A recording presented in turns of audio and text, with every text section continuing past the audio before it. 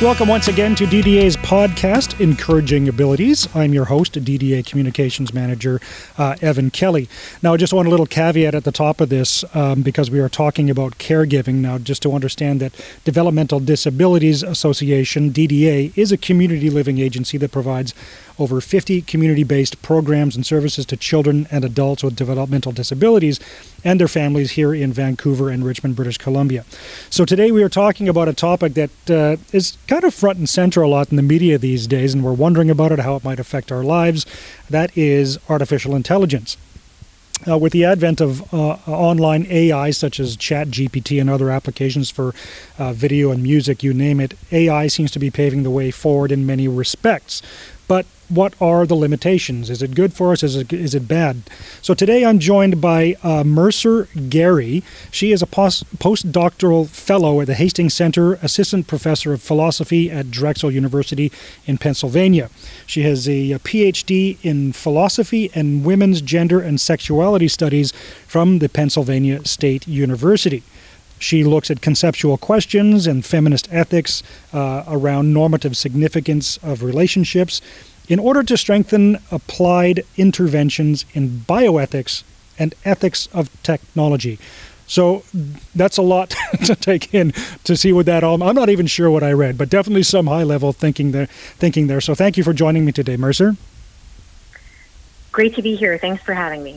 Now, I wanted to talk to you because DDA, as I said, is a community living agency. We employ many people in the caregiving field, like in the hundreds, to be clear.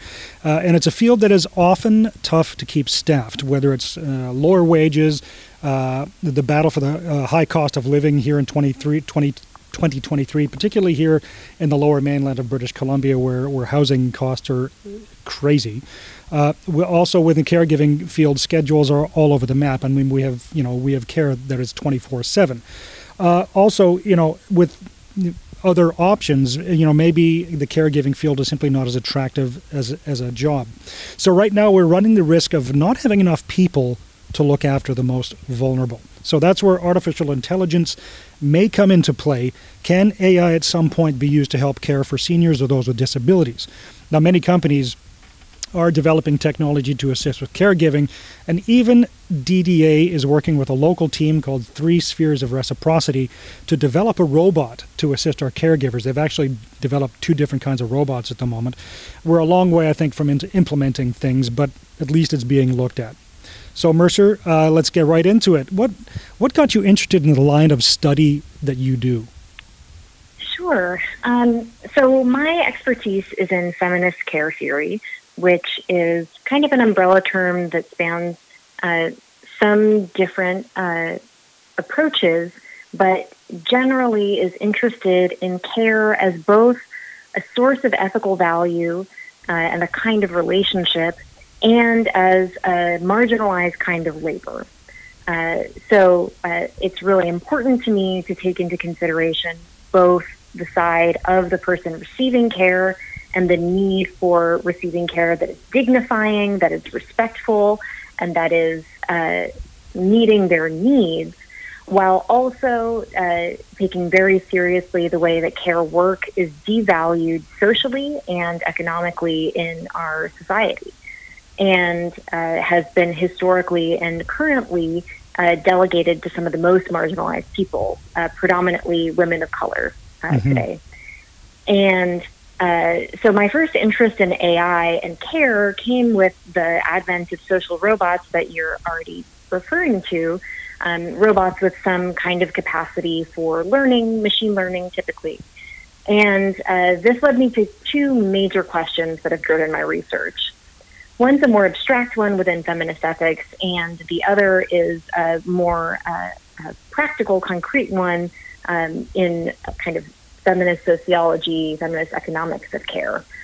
So in feminist ethics, the framework of care ethics is grounded in intersubjective relationships, and says that those relationships are themselves valuable in a way that's often overlooked, and also can give rise to ethical dispositions and ways of thinking about ethics that have not been emphasized in the history of moral philosophy.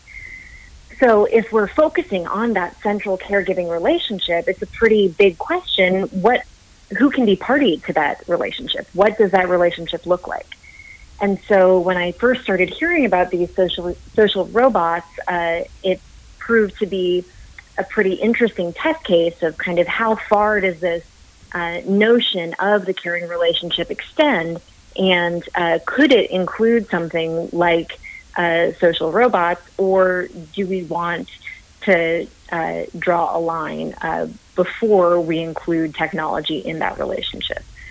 So that question became especially interesting because people do seem to develop intense attachments to many social robots, and especially ones designed to function as companions.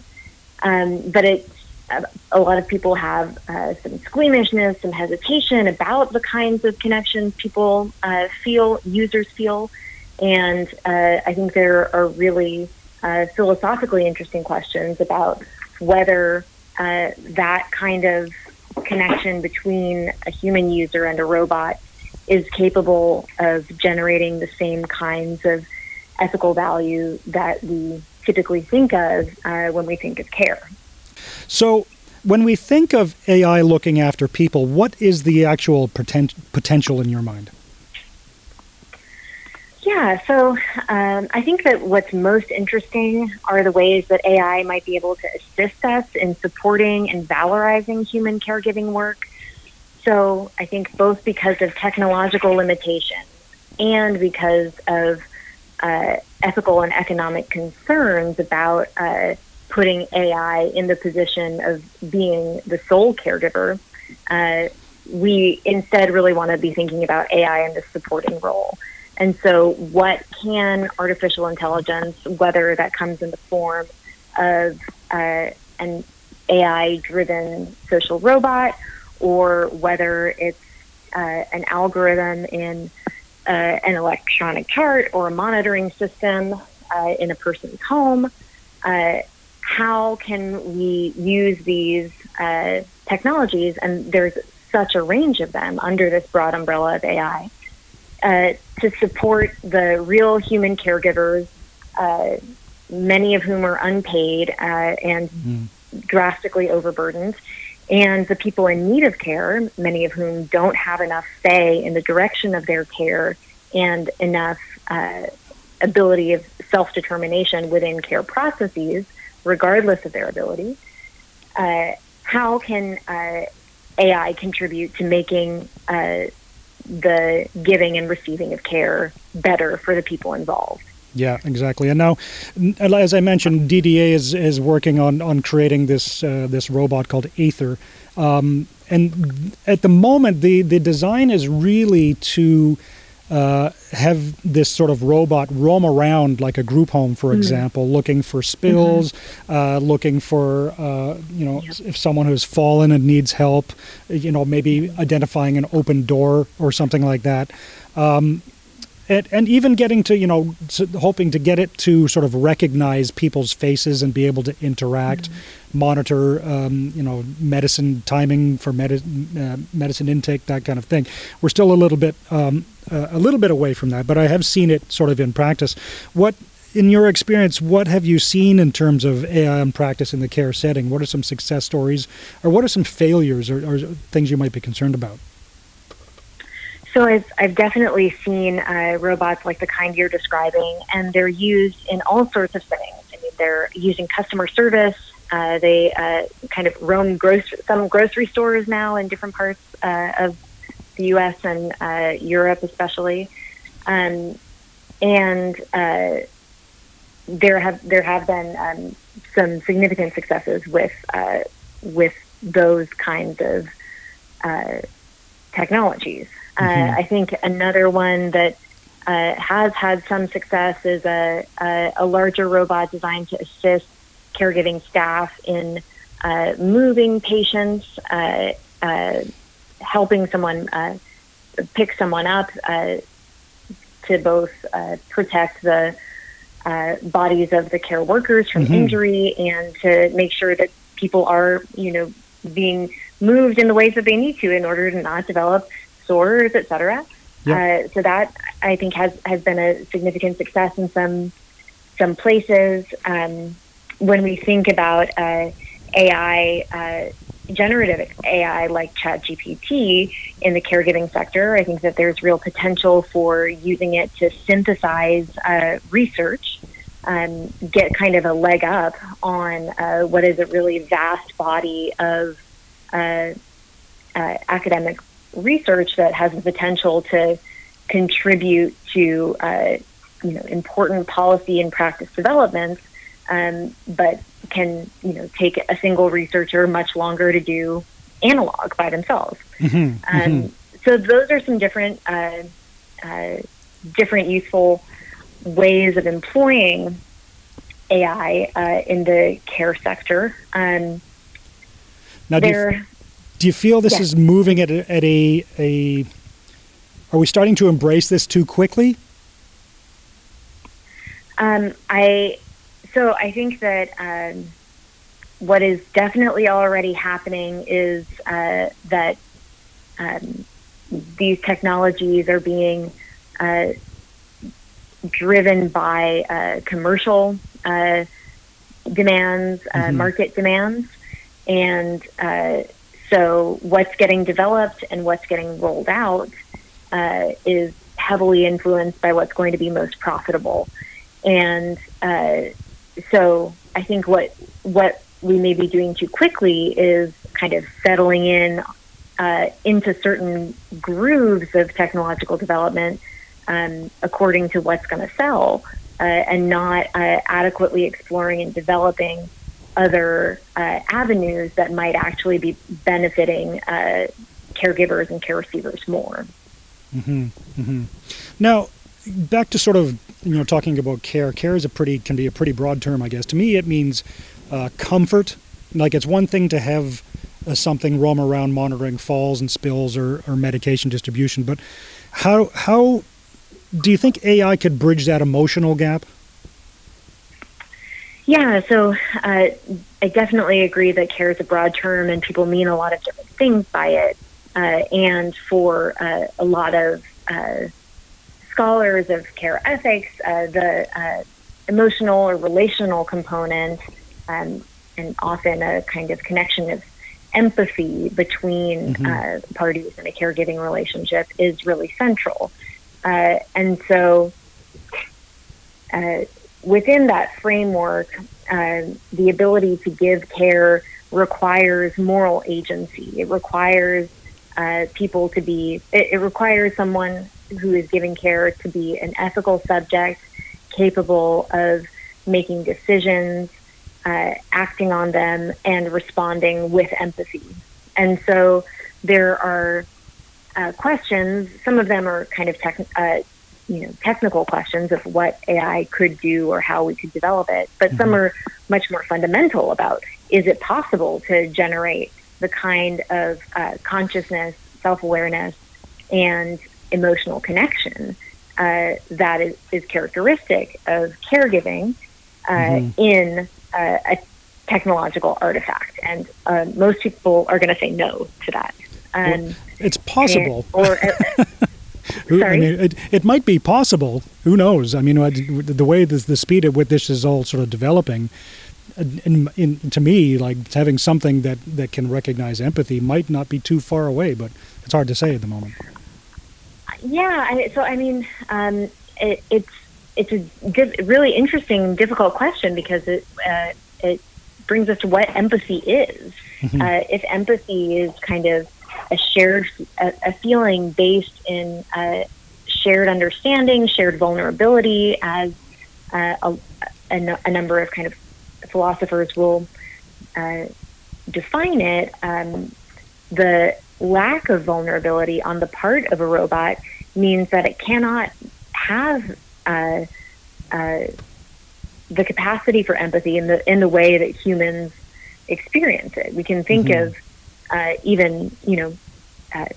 I'm sitting here with my dog right now, and I know that when I'm with my dog and she sees that I'm crying, she will, reach out and lick my face. Or there are, we see at least what we take to be signs of empathy,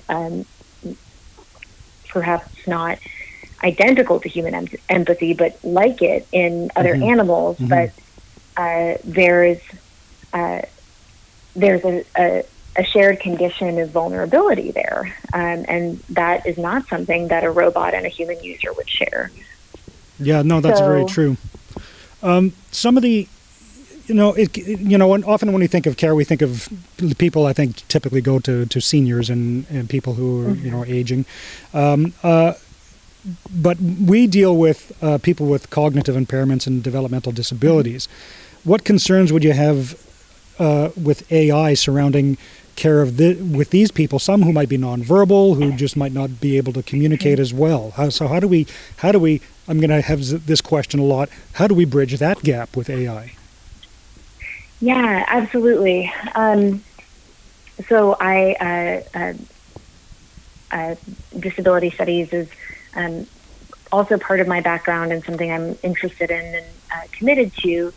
And I do think that especially the question of communication with someone who's nonverbal and the kind of really nuanced and multi-sensory communication that is necessary to develop over a period of time between a human caregiver and a person receiving care who's nonverbal.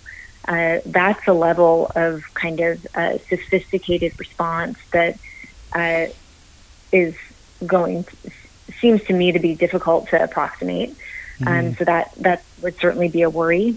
I think this kind of broader question of what the integration of technology into caregiving does to the social value of care work is a big concern for thinking about care in disabled communities as well as in aging populations. So we currently don't, socially, as a North American society, does not value caregiving very much. We don't pay it well. We don't give good working conditions for it. We don't treat it as a prestigious or meaningful job, and we expect it to be something that, again, mostly women do on top of other work, and it's their participation in it is assumed and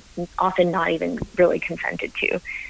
So if we're integrating AI, robots and other AI-driven technologies into caregiving, is that saying that that the work is of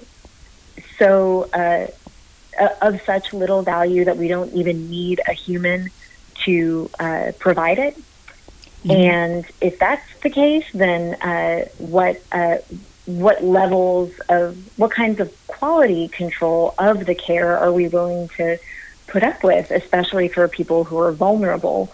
And so I think that maintaining high quality care requires valuing it both economically and socially. Yeah, absolutely. And that's one of the problems. I mean, you've hit the nail on the head, is that we don't value that work, which also, you could take it one step further. Maybe we don't value seniors, or we don't value people with developmental disabilities.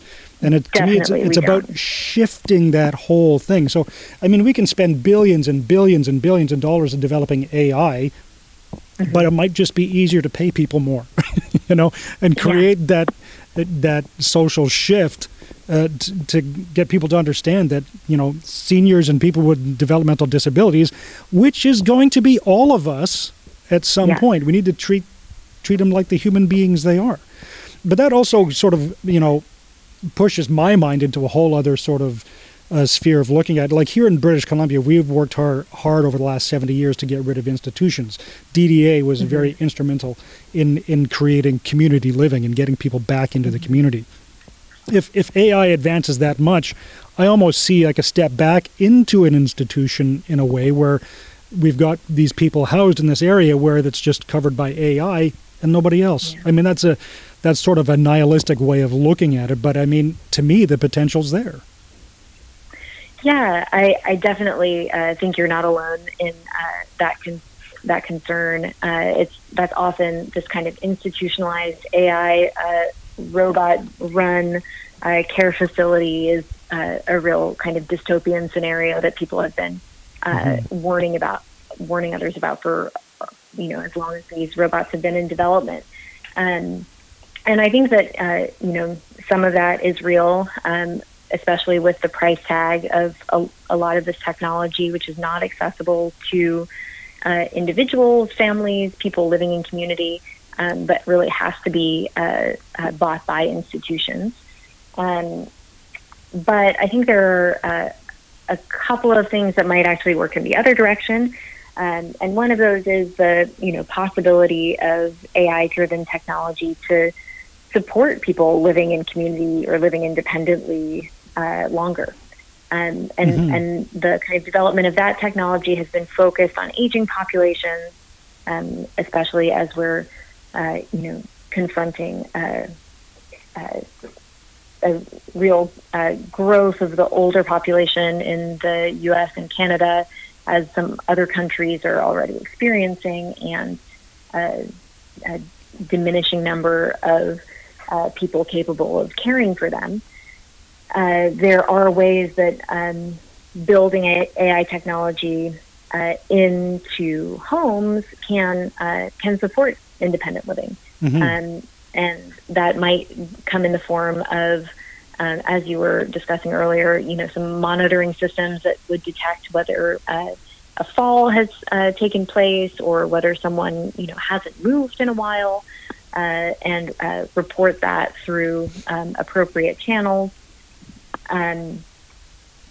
So I think there's potential there, but the biggest question is going to be the price tag. Yeah, and I think the one thing I with seniors and people with disabilities or disability community and sort of in general is loneliness can be a huge factor in their existence, and it'd be nice to see if AI they don't need help getting into bed or something like that, but having artificial intelligence around where you can have a conversation might dispel some of that loneliness in an artificial way, I guess, but it's in some cases it might be better than nothing. Yeah, definitely. I think that those kinds of empirical studies, which are being conducted and have been for a number of years now, are really interesting. People some of these socially assistive robots, companion robots especially, even with pretty low levels of artificial intelligence integrated, have been shown to act as kind of conversation pieces in group living environments, in ways that go beyond kind of initial novelty phases, but really kind of sparking conversation between people about what this object even is. Is it alive? I really like it. I don't know why, that sort of thing. People do form attachments to these robots and, name them and have conversations with them. And that, happens both with people who experience cognitive impairments, but also with people who do not have a cognitive impairment and are very, very clear that this is this is a robot. This is not a living thing, but still express affection for it. As you said, there may be situations where it's better than nothing. Although we certainly shouldn't lose sight of the social conditions that are leaving us with nothing, if not other than social robots. Now, this AI is obviously probably creating a whole bunch of new laws that we haven't even thought of. I mean, what if there's AI is in the caregiving sector to some level, and there's a mistake and someone dies? Who gets the blame for that? Yeah, this is a huge question, and figuring out how to ensure kind of in the loop, in the still heavily involved in reviewing, assessing, auditing the tasks accomplished by the AI, in order to have that accountability is absolutely critical. Where there are algorithms being used in hospitals to make decisions about increasing medication, something of that nature. There's a recent article in the Washington Post, I believe, about human nurses being overridden by artificial intelligence algorithms on clinical decisions like these, and that becoming a serious problem, and so figuring out how we have these checks built into our AI systems that are going to allow humans to assess what they're doing and are going to provide enough transparency for that kind of detailed human assessment is going to be crucial if we're going to use AI in the care sector in these ways. Now that to me comes down to the crucial human need for trust. Like it's such an important aspect for our lives and almost everything we do. We're look at technology in cars these days. There's semi-autonomous driving, or some cars are claiming that they can drive by themselves, but it's still such a difficult thing for humans to actually let go of the wheel and let something else control it, even though statistically it might be better for, say, fatalities on the road. And so in care, I think that would be the same thing. Like how do we as humans let go of that? I mean, not let go of trust, but trust something else that isn't human, even though it might actually make a better decision.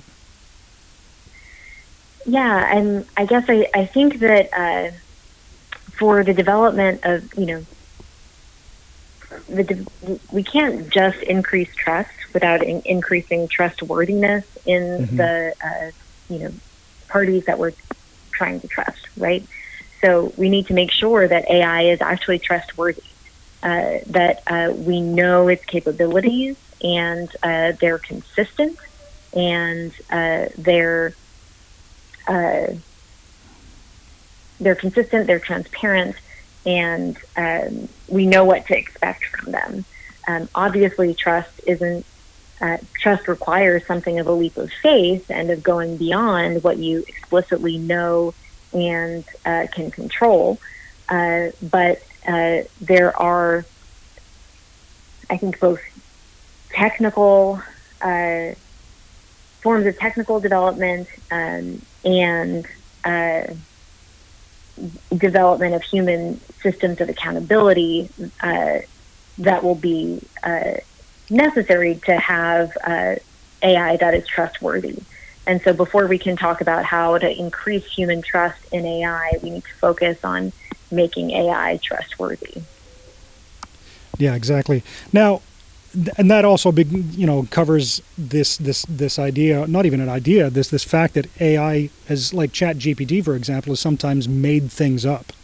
I've read stories where lawyers have tried to draw up cases, and the ChatGPT or one of them, I'm not sure if it was ChatGPT, actually made up cases to back up their argument, and they were disbarred by using that. So if it makes something up, but we still need to make sure there's some sort of fail-safe that's not going to happen, particularly in the care or even the medical field. That seems like vitally important. Yes, absolutely. So again, we have to make sure that there are places for humans to be tracking and auditing what an AI system is doing and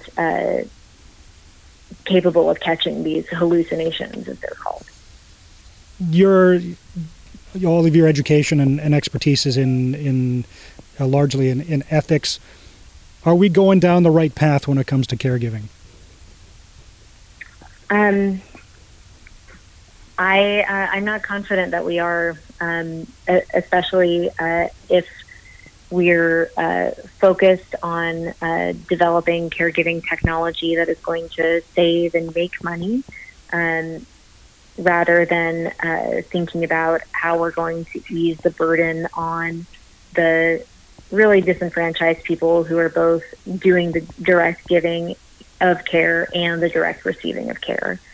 So I think that, a first step is the meaningful integration of direct care workers and people receiving care, especially disabled people, especially older people, into the development and implementation processes of AI-driven technologies in this sector. So ultimately, I guess, the ideal thing, unless AI was an absolute perfect thing and had, autonomous robots to do things, that a hybrid model is still really the only best model in a sense. Yes, a way of combining AI-driven systems with human expertise, human connection, and human accountability processes. So where would people prefer to receive AI care as opposed to human care and vice versa?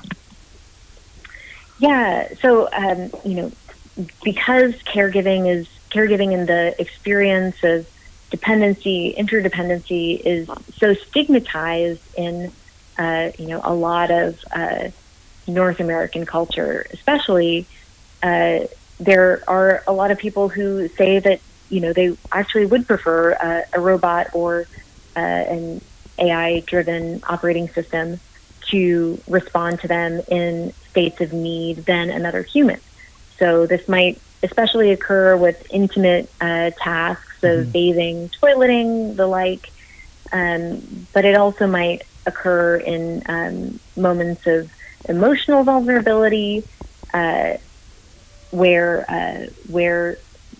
a person is, disclosing their own emotional, psychological difficulties, and has feelings of either shame in showing that to another human being, or an increased feeling of dignity in having some kind of distance from the person or object providing for that need. And so this has come up both in disabled communities and also in service members, people in the military who have had more difficulty opening up to, say, a human therapist in the room than a distant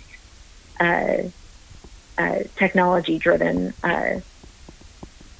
therapy chat bot. It's interesting. And so there are both kind of situational and cultural differences around when we feel comfortable receiving care. And in those cases, some people do seem to prefer assistive technology instead of humans. There are also questions about how people socialize and how people get their social needs met, and that may not be the same for everyone. Absolutely, so, there are socially assistive robots that have been designed and tested, especially for children on the autism spectrum, and there's been some significant success there with these child users feeling much more socially engaged by this technology than they are able to find, at least with their peers at a given age, or some peers at a given age. So I think that there are, non-trivial connections that AI systems can make possible. And again, it's going to be about which of these connections are made possible for people, which ones are developed by companies and which ones are affordable and accessible, and who's involved in the design and implementation process. But there are some potential ways that AI-driven technology might be preferable to a human for some people. And that's very interesting. So it looks like the future, I don't know if it's bright or dark, but it's definitely interesting as we move forward into the care field and AI in general. Well, you have been listening to DDA Encouraging Abilities podcast. My guest today has been Mercer Gary, postdoctoral fellow at the Hastings Center and assistant professor of philosophy at Drexel University in Pennsylvania. We've been talking about the future of caregiving through the potential use of artificial intelligence. It's a fascinating discussion, certainly something to keep our eyes on. Mercer, thank you for joining me today. Thanks so much for having me. Thanks for listening.